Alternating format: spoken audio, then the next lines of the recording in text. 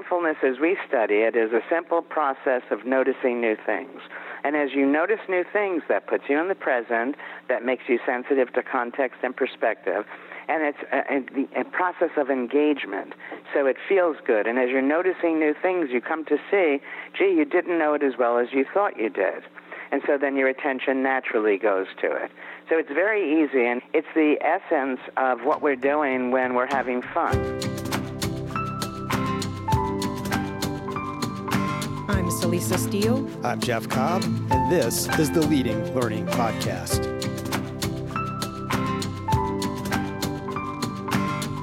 Welcome to episode 336, which features a conversation with the esteemed Dr. Ellen Langer. This is an encore airing of an interview from our archives. Dr. Ellen Langer is a social psychologist and a Harvard professor. In fact, she was the first female professor to gain tenure in the psychology department at Harvard. She's a Guggenheim Fellow and the recipient of numerous awards and honors for her work on mindfulness that spans more than 40 years. She's written 11 books and more than 200 research articles for general and academic readers on mindfulness. Her best-selling books include Mindfulness, The Power of Mindful Learning, On Becoming an Artist, Reinventing Yourself Through Mindful Creativity, and Counterclockwise, Mindful Health and the Power of Possibility. In recent years, mindfulness has become a popular topic, but Ellen began researching and writing about mindfulness long before it became trendy. Sometimes called the mother of mindfulness, Ellen is a true pioneer in a Western view of mindfulness.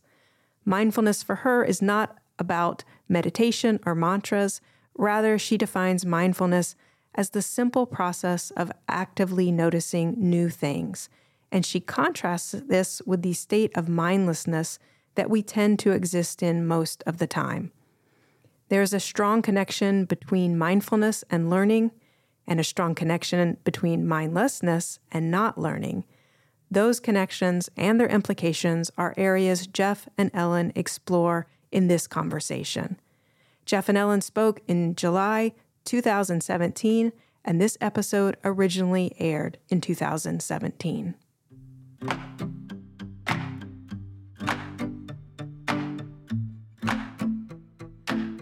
I'm looking forward to discussing mindfulness as it relates to learning and possibly even touching on creativity and health, because I know those are topics that you've also explored relative to mindfulness. But to start off with, obviously, you've become known by many as the mother of mindfulness because of all the valuable work that you've done on that topic. But clearly, that's not where you started out. In fact, I'll often tell people that you were basically doing mindfulness before mindfulness was cool, or at least that's how I see it. Back when at least nobody in the West was really paying a lot of attention to it. So how did that happen? How did you come to be so focused on mindfulness as an area of study? Okay, well, it was back in the early 70s. And what happened was I would walk into a mannequin and I'd say, I'm sorry. I would watch people do the strangest of things. And so initially I was studying mindlessness, which seemed to be pervasive. And 40 years of research since the original work has shown that virtually all of us are mindless almost all of the time. And the problem is when you're mindless, you're not there to know you're not there. So everybody thinks they're mindful. And then we have this silly instruction that people give to us, and they say, well, be in the moment. But the problem is, again, when you're not there to know you're not there. So you need to do more than that. And it's probably a good time for your listeners to understand what we mean by mindfulness, which, again, we've been studying all this time. This is not meditation. Meditation is fine, but meditation is simply a tool to lead you to post-meditative mindfulness. Right? Mindfulness, as we study it, is a simple process of noticing new things. And as you notice new things, that puts you in the present, that makes you sensitive to context and perspective, and it's a process of engagement, so it feels good. And as you're noticing new things, you come to see, gee, you didn't know it as well as you thought you did. And so then your attention naturally goes to it. So it's very easy, and it's the essence of what we're doing when we're having fun. Now, you mentioned in the introduction that people have this mistaken notion of no pain, no gain. And my view is, if there's pain, of course there should be gain. But one can gain without pain, and does so in the process of being mindful.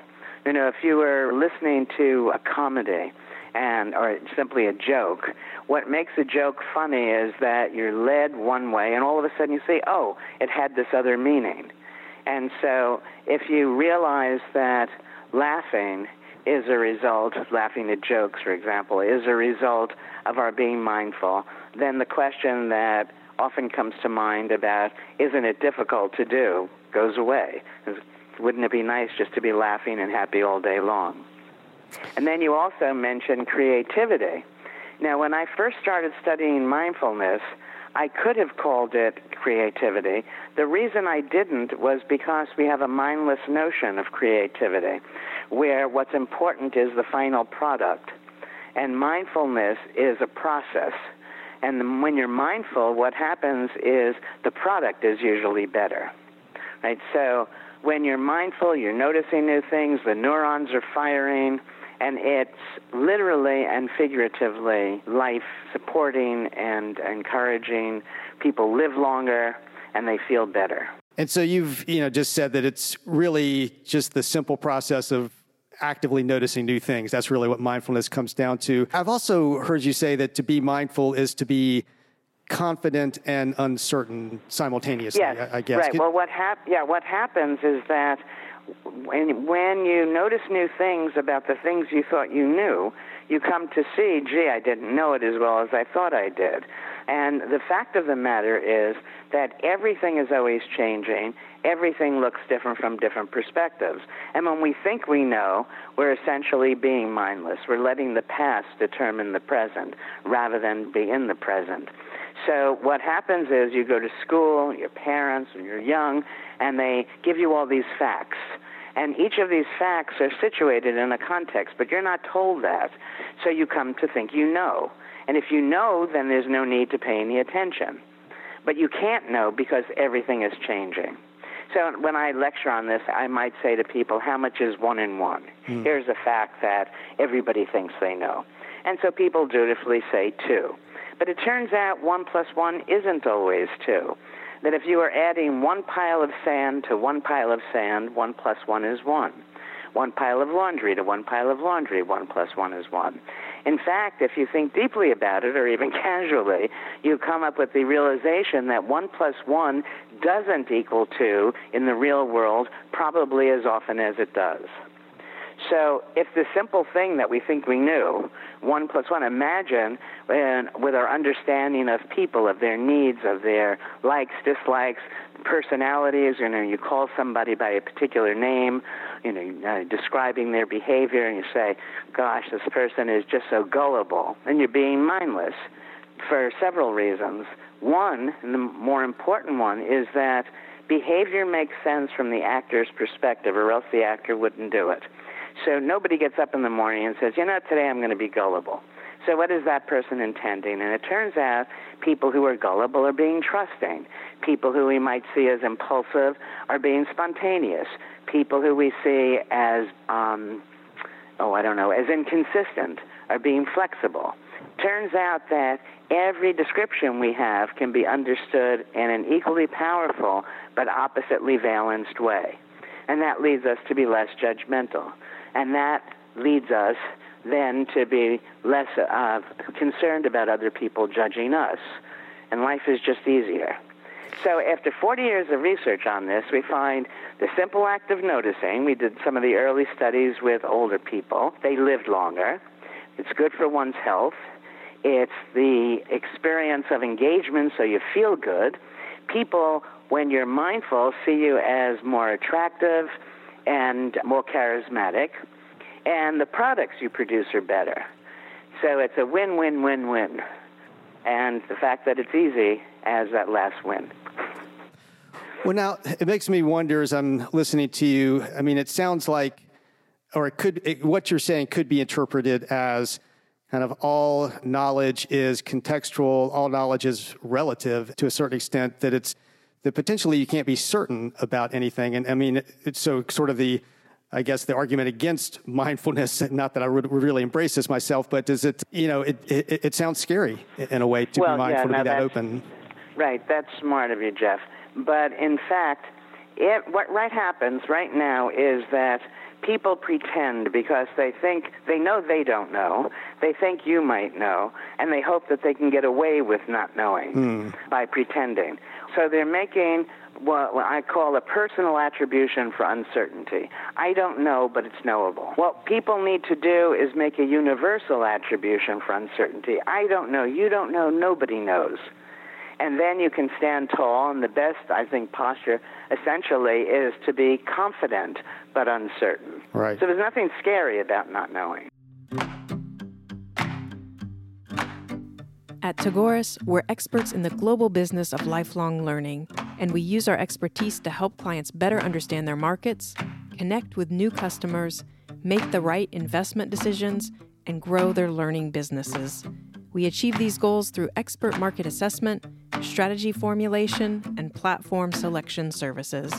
If you're looking for a partner to help your learning business achieve greater reach, revenue, and impact, learn more at tagoras.com/services. Well, now it makes me think, though, a little bit of our, current context, at least in the U.S. and perhaps in other places. And this is far from a political podcast, and don't want to really go down the political rabbit hole, but it seems to me that there is perhaps a bit of a mindfulness problem out there right now, just the general openness to learning, to mindful learning, that there seems to be a lot of resistance to that. I mean, do you feel that way? Is anything different now from how it's been before? Not since Trump is elected. That's what you're quietly implying. I started this 40 years ago. And over 40 years ago. And at that time, as you rightly said, that nobody had heard of it. And today, it's hard to open up a magazine or listen to newscasters, I'm not talking about Trump, where they don't use the word mindful. Mm-hmm. So in fact, it's become part, now very often they're using it incorrectly, and they only have a meditation kind of understanding of mindfulness. But no, I think the world is more and more open to all of this. And, but obviously that we're going through a rough time right now. I was doing one of these interviews right after Trump was elected, and the interview had nothing to do with politics, but it was a call-in show, and those are the only questions I got. I'm not going to speak to it. I think that certainly mindlessness is prevalent in many quarters. As I said before, most people, because people think they know. So when they know, they're closed. They're not open to what's happening. And when you become mindful, what happens is you can take advantage of opportunities that you otherwise wouldn't notice, and you also avert the danger not yet arisen. But you can't know everything, and that's why, people, understand about unintended consequences. Right. So you go forward thinking it's going to be good, and ups, there's this downside, or you think it's going to be a downside, and ups, there's this upside that you hadn't considered. Right. Because we don't know. So if an individual wants to become a more mindful learner, this is something she's just seeking to do, on the one hand, it's just simply noticing new things, but we have the habits of a lifetime that can be hard to suddenly switch into doing. I mean, are there practices that you would have people undertake? Yeah, there are things people can do. They're not practices. That's, practice is something people don't want to do. And if you're going to meditate, they call that a practice where you have to learn how to sit still for 20 minutes twice a day and say your mantra and what have you. This is very different. This is being out in the world. And if you could do nothing else but establish a mindset for uncertainty, you'd do just fine. Other than that, when life is working, it doesn't matter. When life isn't working for us, that's the time that people naturally seek solutions without being trained. They just say, oh, my goodness. And so stress, for instance, is a major problem for people all over the world. I get this question about, how can people not be stressed when there's so much to know? And the fact of the matter is there's no much more to know than there was in the past. The difference is that people think that the more they know, the better they'll do. And there's no evidence for that. When you're stressed, stress is mindless.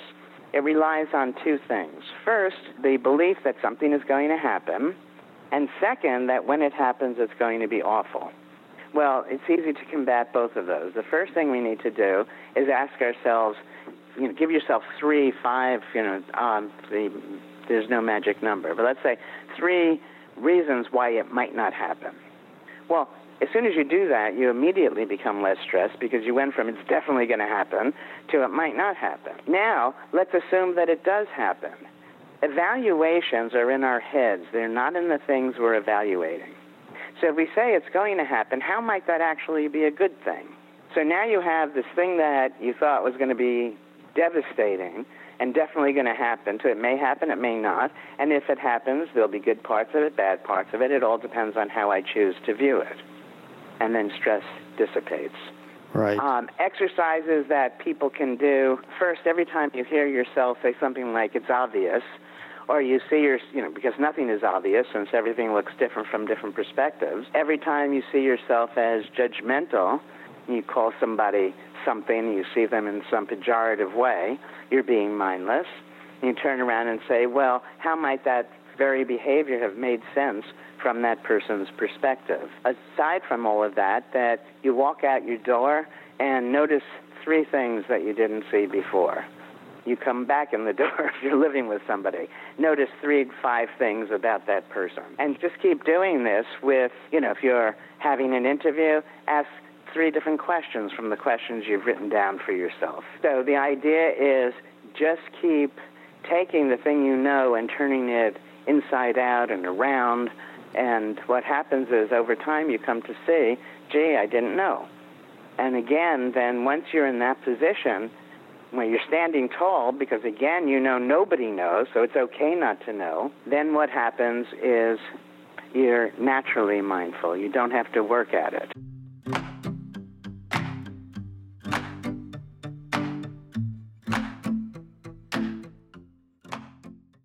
To change the frame just a little bit, we were discussing before we started recording that most of the people who are listening to Leading Learning are in some way or another involved in what we characterize as the business of lifelong learning. So they're offering conferences, seminars, doing online learning, professional education, continuing education, those sorts of things.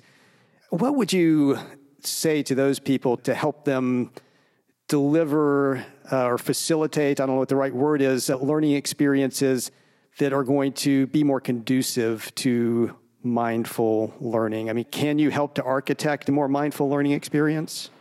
I think so. I think in the choice of speakers who attend these conferences, obviously if people are going to be lecturing on mindfulness, people learning about mindfulness. But if you had a conference on X and you got some leading authority on Y to give it, that would be interesting because people would say, well, how is this related? And since everything is related, they would be more mindful. I think that people have the mistaken notion that, we said before, no pain, no gain, and that one should be gaining all the time. Well, we also have that idea with respect to learning. Mm-hmm. Learning is fun. And so what should happen is that all of these conferences, everything that's being done should be fun doing it. And if it's not, then you need to do it differently. And when you're having fun at it, then you're going to be mindful. And when you're setting up an event for other people, rather than focus solely on the transmission of information from one person to a group of people, make it fun for everybody. That's a definite win because at the end of the conference, people will have had a good time. Right. And, they will probably have learned something anyway. So you'll only get points for that. Well, and related to that, many of these same groups that I'm referencing that, are putting on different types of learning experiences, delivering different types of educational opportunities. It's become a trend now, a focus for many organizations to have, a recognized body of knowledge, set of competencies, basically a uniform set of knowledge that people have to master, and then they're going to get certified for that. And that certification is, supposedly going to indicate that they have learned what they need to learn to do what they're supposed to do. How does mindfulness jibe with that, certification and that whole approach to kind of competency and bodies of knowledge? Yeah, well, it's interesting. Let me give you an answer that's far afield. So people may say that watching television is bad, all right? But television is neither good nor bad. It's the way you watch it. And so, too, with a certification process. You can have a rigid set of rules and teach that people had better follow each of these rules just as they're laid out, and that sounds very mindless. If you found a way to make each of the rules a little more tentative, if somebody who might not have the competencies that are in that list but have many other competencies, that you wouldn't want to just reject the person. At a place like Harvard where I teach, that we have rules, and then if somebody wants to petition for something quite different, and we listen, and most of the time they're granted permission. So the way to appreciate anything being mindful or mindless is when it's mindless, it tends to be rigid, and you follow things regardless of whether they make sense in the particular context or not. All right, that mindlessness is where the past is dictating the present. And mindfulness is a looser, more conditional structure. And just if you're teaching material, for instance, the material itself, to be taught mindfully it would seem that it could be one way of looking at it rather than is. 1 + 1 is often 2. In certain theories, 1 + 1 is 2, but in the real world, not always. Right. So you teach the deviations. The lifelong learning, anything that's true for lifelong learning should really be lifelong, meaning it should start earlier on. All learning should be fun. All learning should be conditional. And I think that the lifelong learners themselves probably would benefit from some of the research that people like myself do. We have a lot of research with older folk where we make them mindful, they live longer, they're happier, and they're healthier. A dramatic study. Do you know my counterclockwise study? I am familiar with it, yes. Okay, so let me just briefly, for any listener who doesn't know it. Yes, what definitely. we did was to take older adults, and these were men in their 80s, and that was back in 79 when 80 was 80, not the new 60. Right. And so they were really old by all of our stereotyped notions of what it means to be old. And we were going to have them live in a retreat for a week that had been retrofitted to 20 years earlier. And they were going to be living there and speaking in the present tense about the past. So what we were trying to do was to take their minds and have them be who they were 20 years earlier. And we had control groups and so on. And what we found in a period of time as short as a week, those men in this group who were their younger selves, so to speak, their vision improved, their hearing improved, their memory improved, their strength improved, and they looked noticeably younger by the end of the study. So the reason for teaching things like this to lifelong learners is to make them aware that there are much greater possibilities than most people assume. Yeah, it's a fascinating study. I really love that. And I think it brings home, we were talking earlier about, context, and it really brings home how important context really is. It also makes you think that, so much about health, about aging, about things like, creativity and innovation, that, to the extent that our negative views of those are kind of, or our negative ways of being around those are really learned behaviors to a certain extent. I mean, we can't all live for... No, exactly. Yeah. Well, first of all, I have 4 different studies, and these are controlled experiments, where people are living longer. But I think that what people should focus on, rather than adding more years to their life, is to add more life to their years. Definitely. Well, I know in terms of, you living life fully, you do so many things besides your focus on mindfulness. You yourself are an artist, yes. I know, and I've looked at some of your work online, which is great to see. And one of the questions we like to ask everybody who comes onto the show is about their own sort of lifelong learning habits and practices, whether that's around art or, anything else that you're doing, might be professionally as well. I mean, I'm going to make the assumption that you are a mindful lifelong learner, but are there particular, methods, practices, habits, anything you do to help cultivate and promote your own lifelong learning? Other than follow the advice that I've just given all your listeners, probably not. That life gets easier as you get older. You become aware that when you're 2 years old and you fall down and you scrape your leg and it's, oh my God, the world's going to end. And when you're 8 years old and Johnny or Janie doesn't invite you or send you a Valentine in elementary school, oh my God, the world's going to end. And this goes on. Right. At some point, you get to the point where you see it's not going to be so terrible. Yeah. In one of my books, which is called The Art of Noticing, where I pair one-liners that have been culled from research over 40 years with paintings of mine. One that I like in particular is, ask yourself, is it a tragedy or an inconvenience? And most of the time when we're younger, we're reacting to things as if they're tragedies, when in fact they're only inconveniences. So simply asking yourself that. And, so I've done this for so many years that at this point I'm pretty calm. But I'm just one of these happy people. What can I say?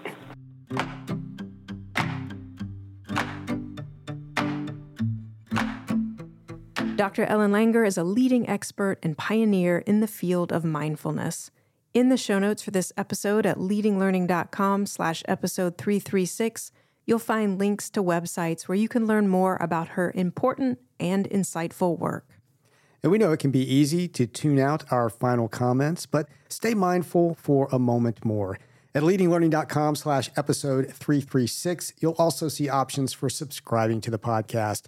And we'd be grateful if you would subscribe if you haven't yet, as subscriptions give us some data on the impact of the podcast. We'd also be grateful if you would rate us on Apple Podcasts or wherever you listen, especially if you find the Leading Learning podcast valuable.